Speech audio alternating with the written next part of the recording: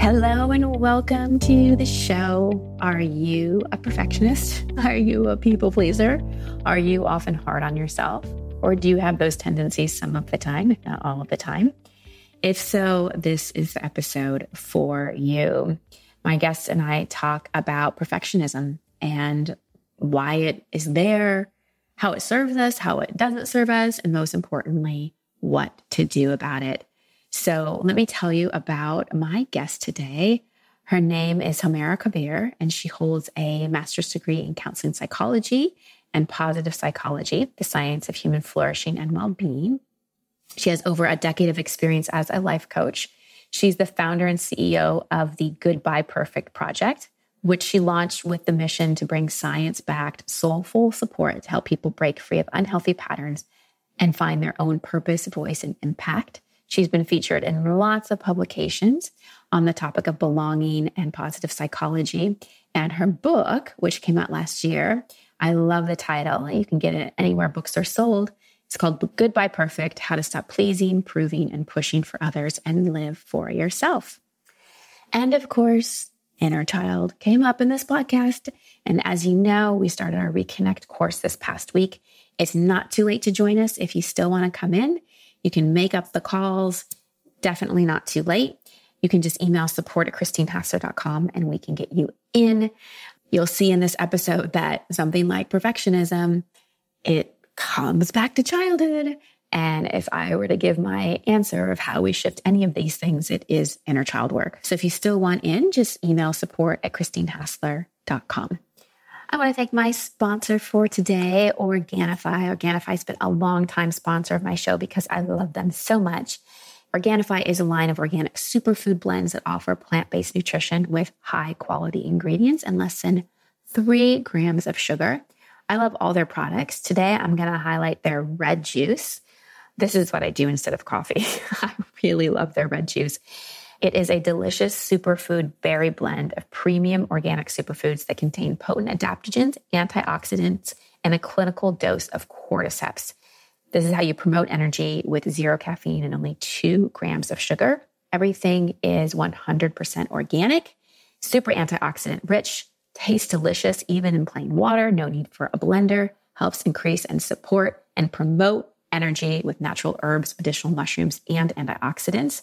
So I have it at around like 233 when that lull rolls around, and it's a way to just like regulate my blood sugar and help me just have a bit of a boost with 0 caffeine. It's in a healthy way. You can put it in your purse or your backpack or whatever, put it in a water bottle, shake it up, and there you go. Also, I don't know if you know this, but your purchase of Organifi red juice does make a difference. Organifi partners with Vitamin Angels to work to prevent illness, blindness, and vitamin deficiency for innocent children suffering across the globe. So know that your purchase is doing good as well. You can get 20% off all of your Organifi orders when you go to Organifi.com/overit or use promo code OVERIT at checkout. That's ORGANIFI.com. Use promo code OVERIT at checkout. All right, and now on to my conversation with Homaira. Homaira, thank you so much for being here with me today. Thank you, Christine. Well, I'm excited to dive into our conversation because one of the things that we're going to talk about today is perfectionism. And I think within that, we can't talk about perfectionism without talking about people pleasing as well. And I know that perfectionism is a big thing that I've struggled with and didn't even really know that I struggled with it because I was like, my therapist right now, well, she's like a coach therapist who I hired after I had my child, and she specializes in mothers.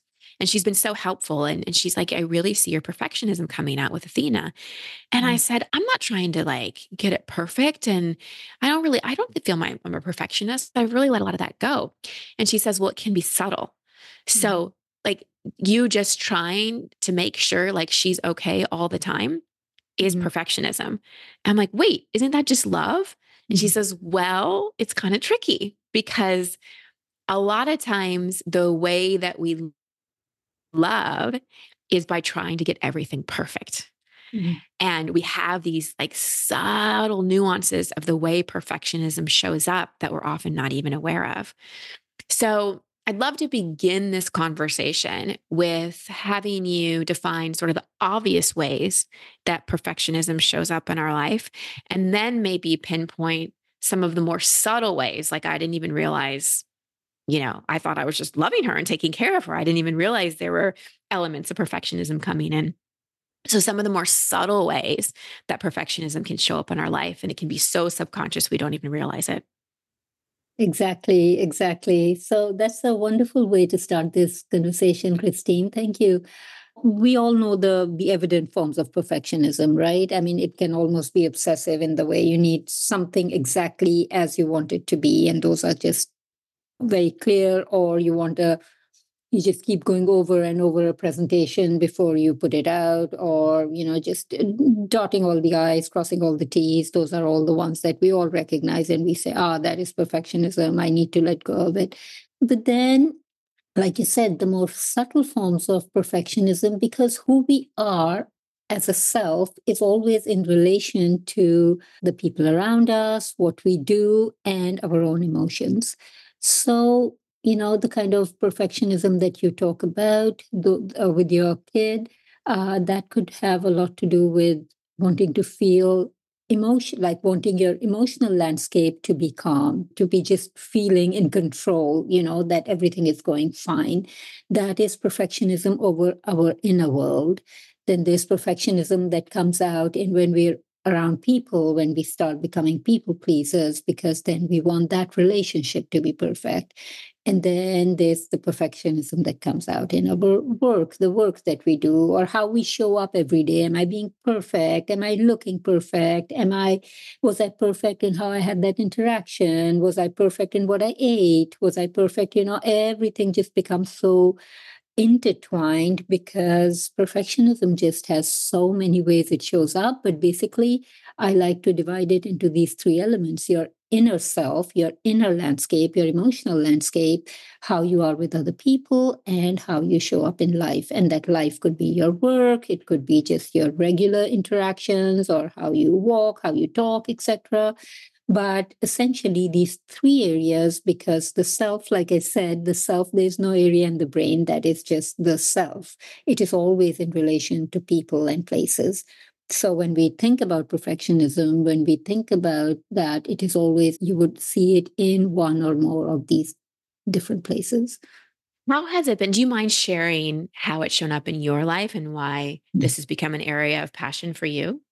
In my own life, yes, it has shown up in my work. It has shown up in my relationships, the people pleasing, the perfectionism at work. It has shown up in so many ways, Christine. If I think about it, it has shown up in always being like a hard taskmaster in my own head, like a judge, always in my own head. You didn't say that right. You didn't sit right. You didn't stand right. It's been a constant voice in my head. I mean, I shared this in the book. When I was way younger, when I was in my teenage years, I had an eating disorder. It lasted quite a number of years, 6 to 8 years.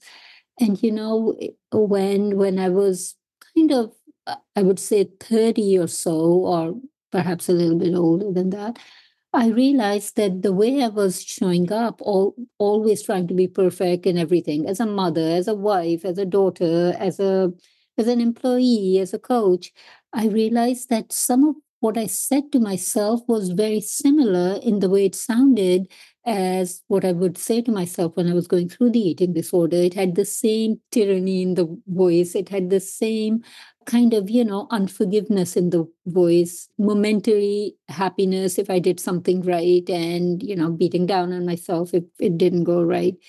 And that kind of started my journey in trying to understand, what is this voice? Why does it exist? How does it show up? Why does it change from one area of our lives to another? And how do we get rid of it so that we can live with more joy, more ease, and actually do the things that we actually want to do, and the things that matter to us? I love that. What do you think some of the root causes of perfectionism are? I mean, you talked a little bit about it when you answered the first question, but I'd love to dive deeper into family of origin. Where do you see this really showing up in our childhood? Yeah. So you see, I mean, I wrote the book, and sometimes I like to point this out. The book is not called Goodbye Perfectionism. It's called Goodbye Perfect. It is saying goodbye to an identity that we kind of start embodying very early on in our lives. If it were a very simple black and white world, it would just come from the very early relationships that we have with our primary caregivers. So, from attachment style. So, if we grow up with insecure attachment in any way, and primarily anxious or avoidant attachment, then it shows up. There is that feeling of low self-worth that shows up as perfectionism. And in anxious attachment, it is more the pleasing, the perfectionism as we usually know it. Whereas in avoidant attachment, it is more wanting to prove yourself, to be better, to be superior, to have a perfect life, to have it all under control. And so that is where, generally we look to.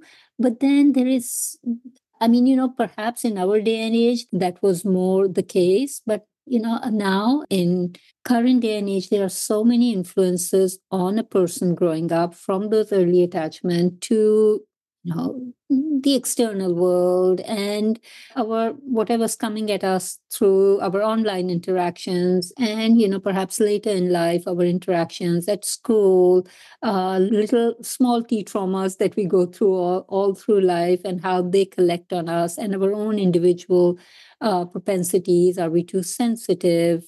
Well, let's not say too sensitive. Are we sensitive? Do we have an agreeable nature? Our personality? All of these combine to make for me, attachment style is a representation of all of this. But definitely those early relationships that we have with our caregivers play a huge role in that. Mm-hmm. So that is what all of these things create imprints in our implicit minds, what is below the conscious mind. And it lives there, which is why a lot of the things that we do toward pleasing, toward perfectionism, all of those are largely unconscious. They're automatic. Even when we try to let go of them, we still feel guilty, or we still feel wrong, or we still live with so much internal unease that we kind of go and wipe it all out. Like you set a boundary, and then you feel so bad about it that perhaps you go and apologize, or you go and kind of, tone down the boundary or something or the other, or you try and let go of perfectionism, but it just keeps bothering you. And then you go back and you make it perfect or something of that sort. It is less lasting because that feeling is implicit. It is deep down within us. And unless we learn how to deal with that implicit, it is very hard to keep it lasting. And it's just so much harder just generally. It's like pushing a boulder up a mountain. It really is. So, and that's one of the questions I get a lot is, how do I, quote unquote, get rid of my perfectionism, my people pleaser, my inner critic? I would say that the biggest ones that people ask me about are inner critic and perfectionist. And I think those two parts work together. And they feel they're both protective parts that often work together. What have you seen and experienced in your work in your life that actually helps people not play out so many perfectionistic patterns? Yeah. Christine, at the end of the day, it is, I call it's a framework that I built. It's called RISE, and it's an acronym. So basically, it's about first just restoring calm in your brain. So, there's that inner critic or that inner panic or that inner voice or whatever it is, whatever you're saying to yourself, first just silence that. I mean, it's just creating a lot of drama. You cannot understand, you cannot see, you'll be reactive. So first of all, you do that, and then you inquire what's going on below that.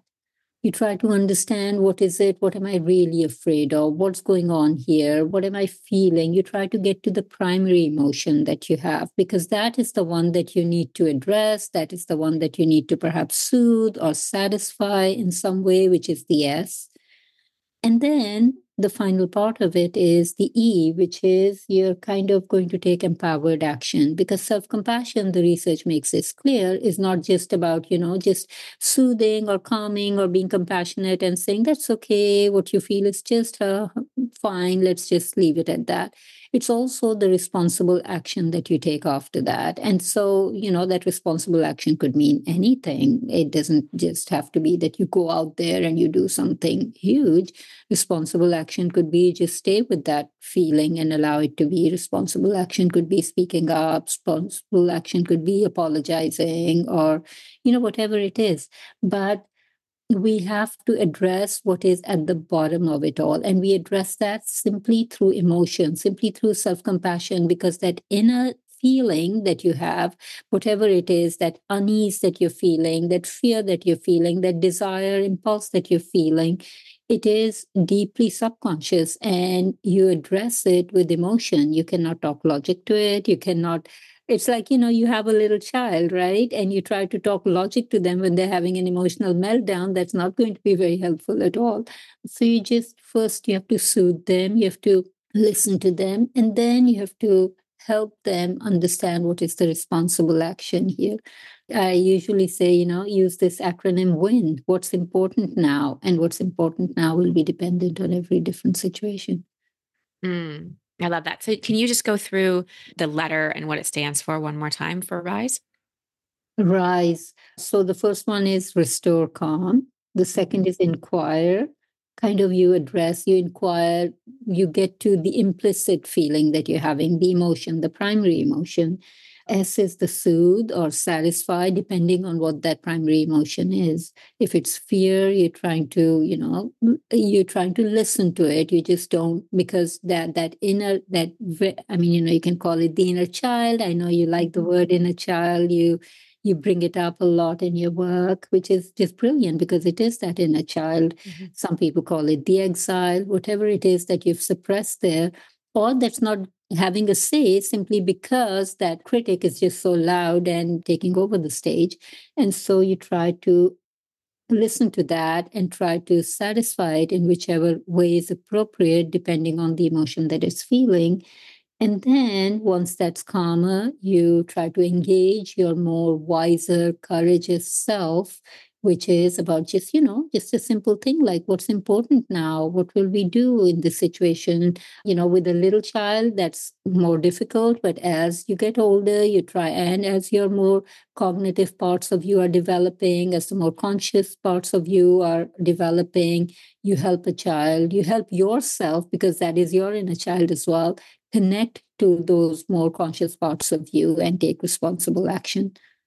I love that. And this is so great, especially when we know that we're in the pattern.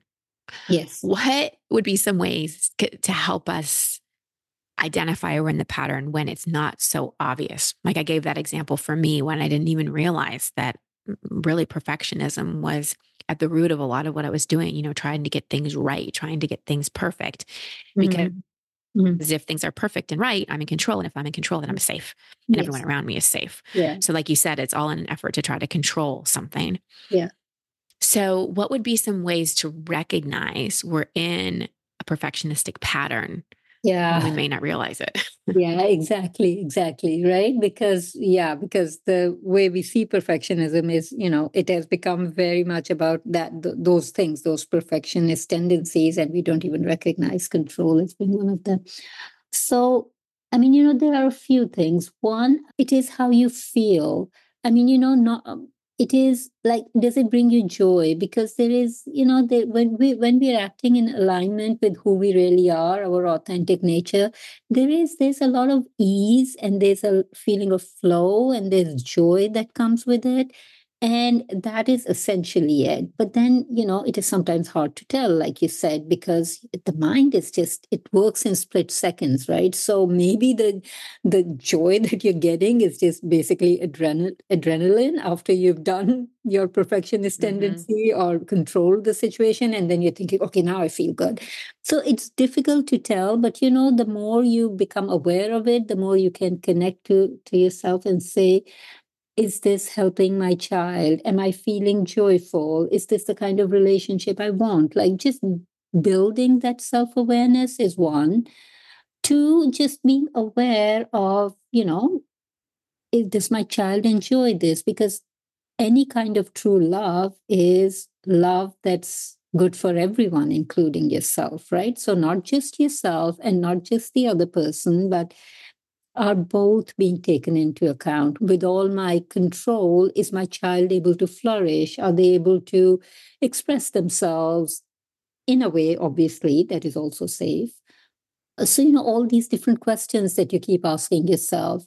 And then the third is like it happened for you, having people around you who know you well enough and who have, your best at heart, trusting relationships, who can point this out to you. So all of those Mm. different things are pathways into understanding. Am I just, being allowing myself to live and be the person I want to be? Or, am I being driven by the more primitive parts of me? I think those are good questions. And I think that, the overall, and what I'm hearing and what I even work with myself is just noticing Yes. our somatic responses too, like noticing what's happening in our body. Because Yes. sometimes our mind, it can just be so familiar to think the thoughts we're thinking and to Yes. act the ways that we're acting. Yeah. But if I drop in, like if I have tightness in my chest, if I'm not breathing deeply, if I have knots in my belly, Yeah. then that's a sign for me that I'm in some kind of coping pattern, that I'm in some kind of protective strategy. And it's like noticing that, taking a deep breath and kind of going, okay, what am I thinking or believing right now? Mm-hmm. That's because, like you're saying, right? Regulate, like calm yourself down first, Yes. and then inquire, like, what am I believing? What's the Yeah. fear right now that Yeah. is underneath this? And what I have found so much in this work is there's no quick fix. And Mm. awareness is great, like the awareness of where it came from and how it shows up in your life and how it's protecting the inner child. But the real shifting of it just comes into the daily notice and daily practicing. And the one thing that's been so helpful for me and my clients is to not shame or judge or think the perfectionist is bad because it served a purpose. It's protected us from a lot of things over the years. The perfectionist thinks I'm protecting you from getting ridiculed or not fitting in or you losing control or disappointing someone. So, like, it has a beautiful intention. It's just we have to find a way to have that same intention, like have that same feeling of safety without needing to be perfect. I mean, what you're saying is so beautiful and 100% true, because the thing is that all these things, these perfectionist tendencies, they're part of, I mean, Freud, I don't, I don't agree, or, I'm not aligned with everything that all of Freud's work, but he would call it the superego, internal family systems. They call it the protector parts.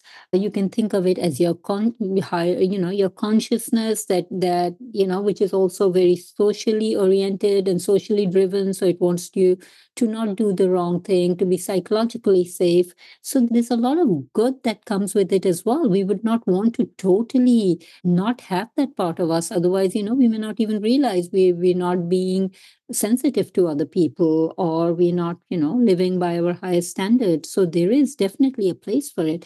It's just, is it running the show, or is it the real us, or what we really want in life, living in integrity with who we are, which includes all these different parts of us that we have within ourselves. But yes, definitely perfectionism, pleasing, all these things, they served a purpose and they still do. They can be our superpowers, I like to call it, because those are the things that help us stand out and do our best work if used in the right way, in the right situation. For example, being a pleaser also makes you very aware of how other people are feeling, and you can understand that. And that's a huge superpower to have. So is perfectionism. It makes you conscientious, it makes you diligent about what you do. It makes you get up and go to the gym if that is what you want to do, rather than not doing it. I mean, there are so many things that we do because of them. It's just how we use it, and are they driving the show, or are we driving the show?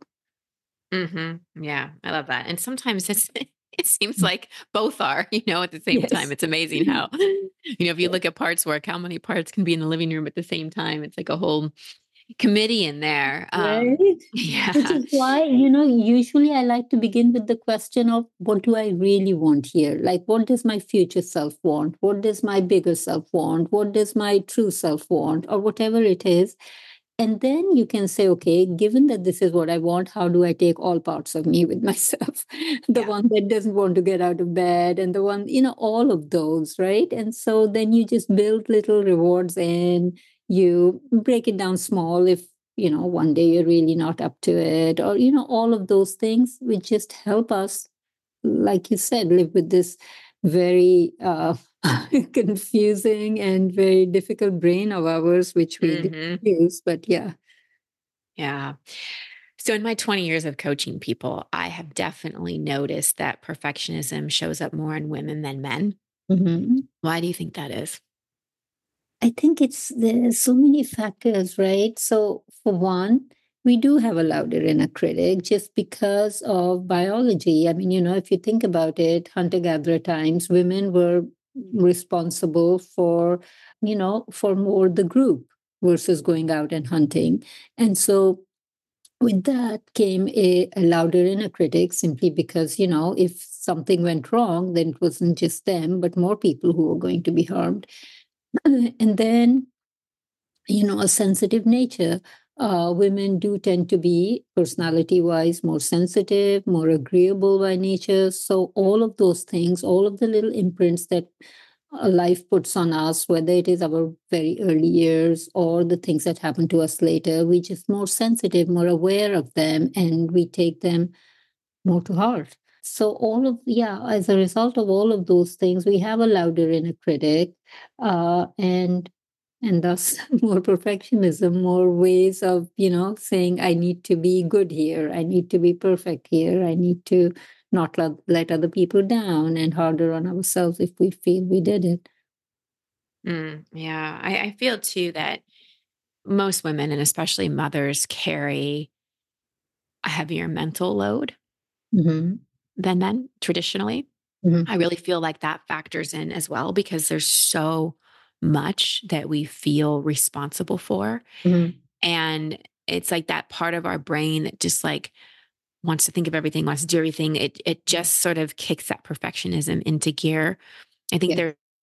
there's also in the collective for the past few generations, this whole like women can do it all thing, which I have found in my own life, especially after having my daughter, is a bunch of baloney. Yes. Totally, totally, 100%. I mean, you know what? When I did my research on areas of contingency for self-worth for women, I mean, we have so many of them, like so many, like our families, and who you are as a mother, and who you are as a partner, and who you are at work, and everything. And are you young, and are you sexy, and I mean, all of those things, all so many areas where we feel that we need to be perfect. And plus, society, oh, you're absolutely right about the effects of society. One, it expects it of us from the very early years. Those are the messages that we're getting in every ad that you see and everything that comes your way. And plus, even look at workplaces. I mean, workplaces have higher expectations of women. They're less forgiving for mistakes that women make versus the ones that men make.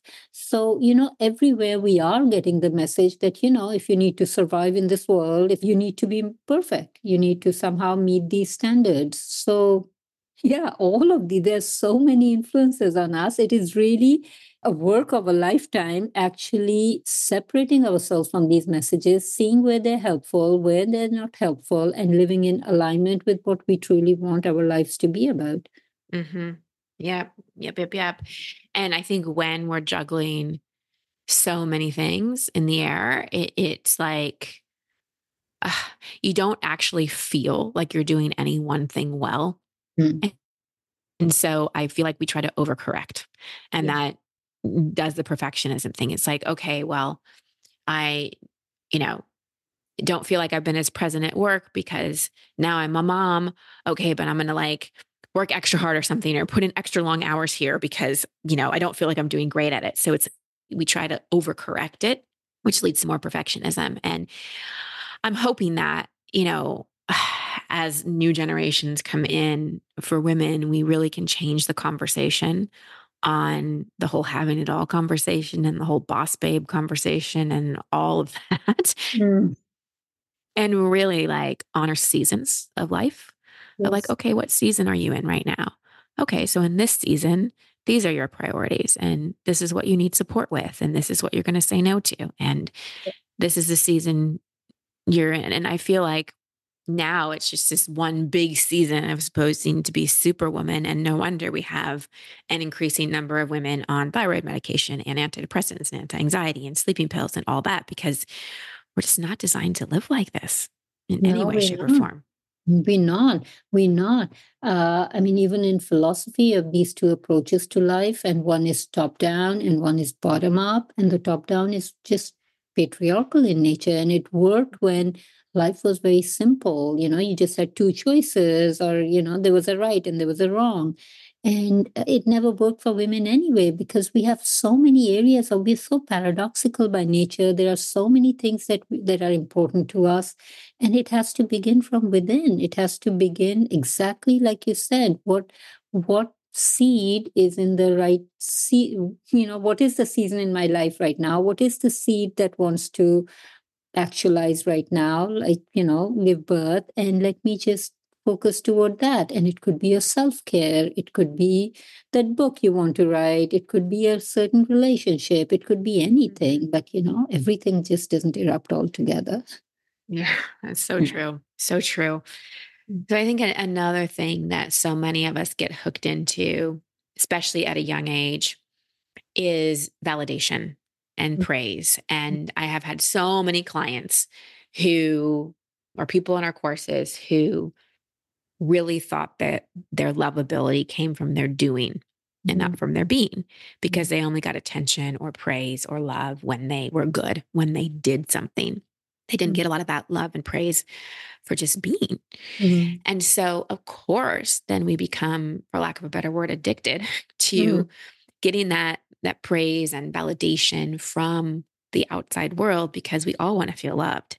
And so we keep doing and trying to be perfect and all those things. So I'd love for you to walk us through how we can unhook from that desire for praise, and also from the collapse we feel from criticism.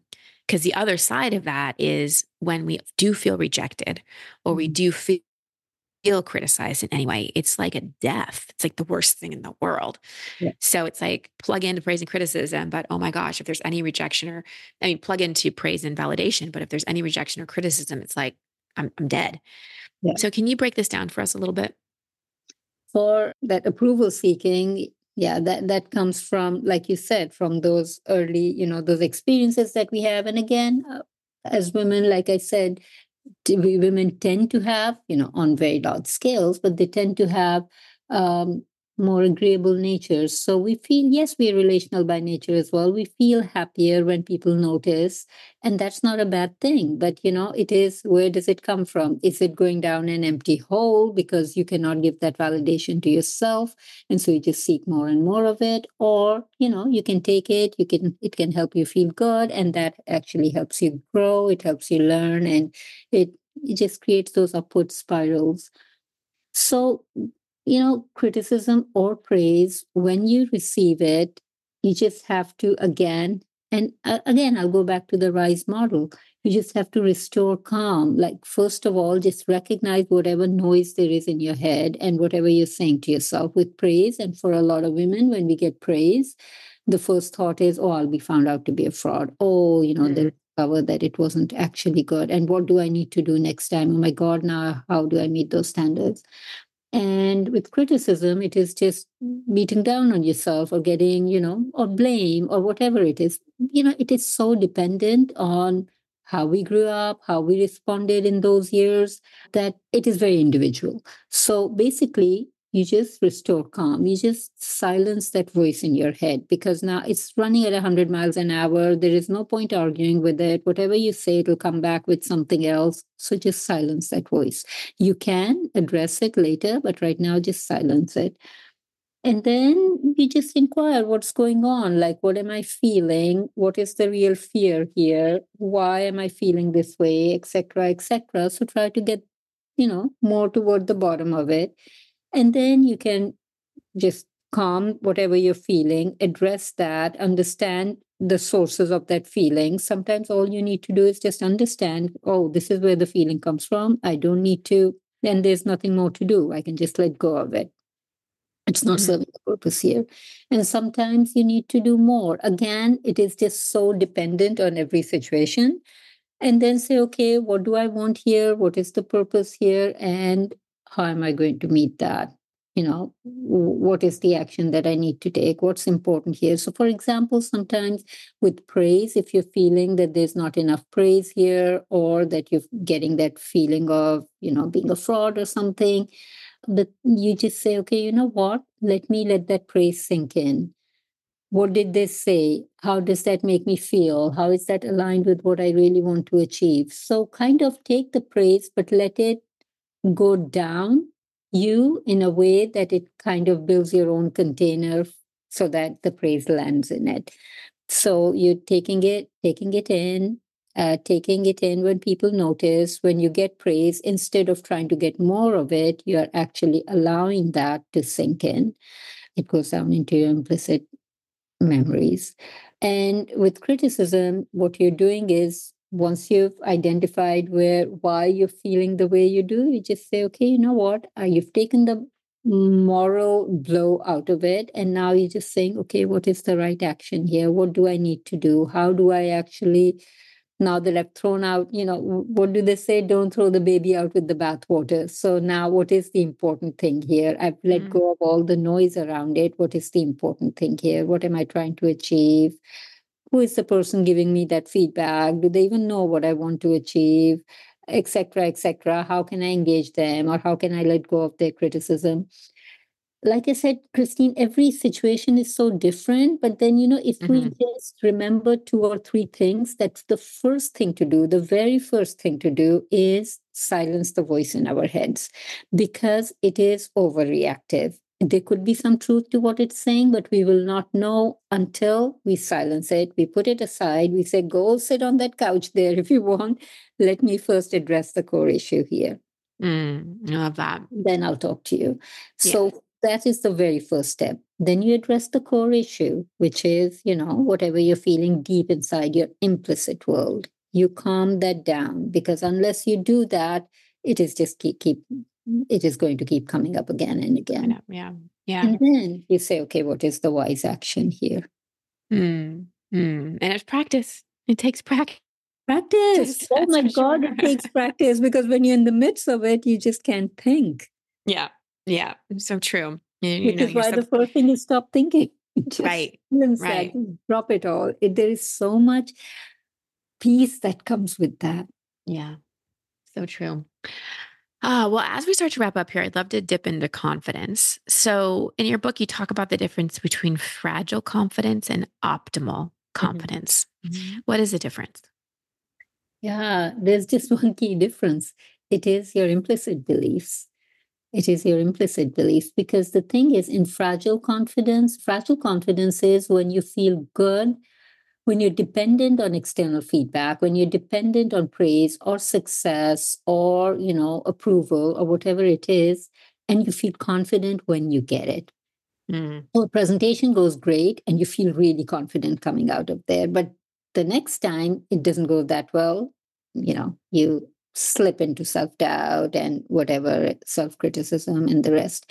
And even when it goes great, yes, you walk out of it temporarily feeling confident. But then, like I said, all the imposter syndrome and all of that comes in. It shows up slightly differently for men, because men, one, they don't have that loud of an inner critic, and they also get a lot of external validation, especially in workplaces and even in society generally. So for them, it can show up as more sometimes, hubris, pomposity, obnoxiousness. It can. Again, I'm talking in generalities. But for women, fragile confidence can dip into low confidence and then back into fragile confidence, because then they raise the bar on themselves, put in extra work. If it goes well, then you feel confident. Whereas optimal confidence is just confidence which comes, it's inner confidence. So, yes, you can feel bad when things don't go well. You can feel, upset that you hurt somebody, etc., etc. But it does not change what you believe about yourself, your relationship with yourself. So you still feel you're worthy. You still feel that you can face whatever challenges come in the way of your worthwhile goals. You can still do all of that because deep down you have that trust with yourself. You have that trust that you are a good person, and you have that trust that you can deal with whatever comes, the challenges that come your way. These are the two components of optimal confidence, that sense of belonging and that sense of mastery. And when you have that sense of self-trust, when things go well, yes, you feel great. I mean, everyone feels great, but it's not like you want everyone to notice and you want more praise, or you're afraid that what will happen next time. None of that, because you're standing on solid ground. And so whatever external feedback that you get just it fuels that confidence, it feeds into it, and it creates those lovely upward spirals. Yeah, I love that. And I have to say, after moving from more that fragile confidence that came from really feeling like I needed to prove myself to more optimal confidence, it really is liberating not to care so much what people think. I mean, I'm still human. I definitely still care at times, but it is way, way less. And there's just a knowing of ourselves, like really knowing who we are, that I feel comes from that type of confidence as well. So thank you for that framework. I think it's helpful to have it laid out like that. And for many people listening, kind of see where you are on the spectrum, because it's not like an overnight shift, right? We sort of move. Not at all, not at all. And life is not lived in a dojo or something. We're always being bombarded by external stimuli, experiences, etc., etc. So it's not even easy to kind of uncover the layers and understand what's going on unless we kind of make it more of a regular practice to sit back and think about these things. But yeah, definitely. I mean, the only way that we actually do get to the implicit world is not through our heads, but changing our relationship with ourselves and creating a kinder, more empowered relationship, being our own cheerleaders, forgiving ourselves for our mistakes, being happy to take it step by step rather than perfect. Right. Exactly. Oh, these are all just beautiful reminders. Thank you so much for your work. Thank you for being here on the show today. People can go and get your book, Goodbye Perfect: How to Stop Pleasing, Proving, and Pushing for Others and Live for Yourself. Love that title and subtitle. How else can people connect with you? My website, it's called HomairaKabir.com, basically my first name, last name. And yeah, that would be a wonderful way to connect with me. Beautiful. Well, thank you so much for being here today and for your wisdom. Thank you, Christine. It's been lovely being on your show.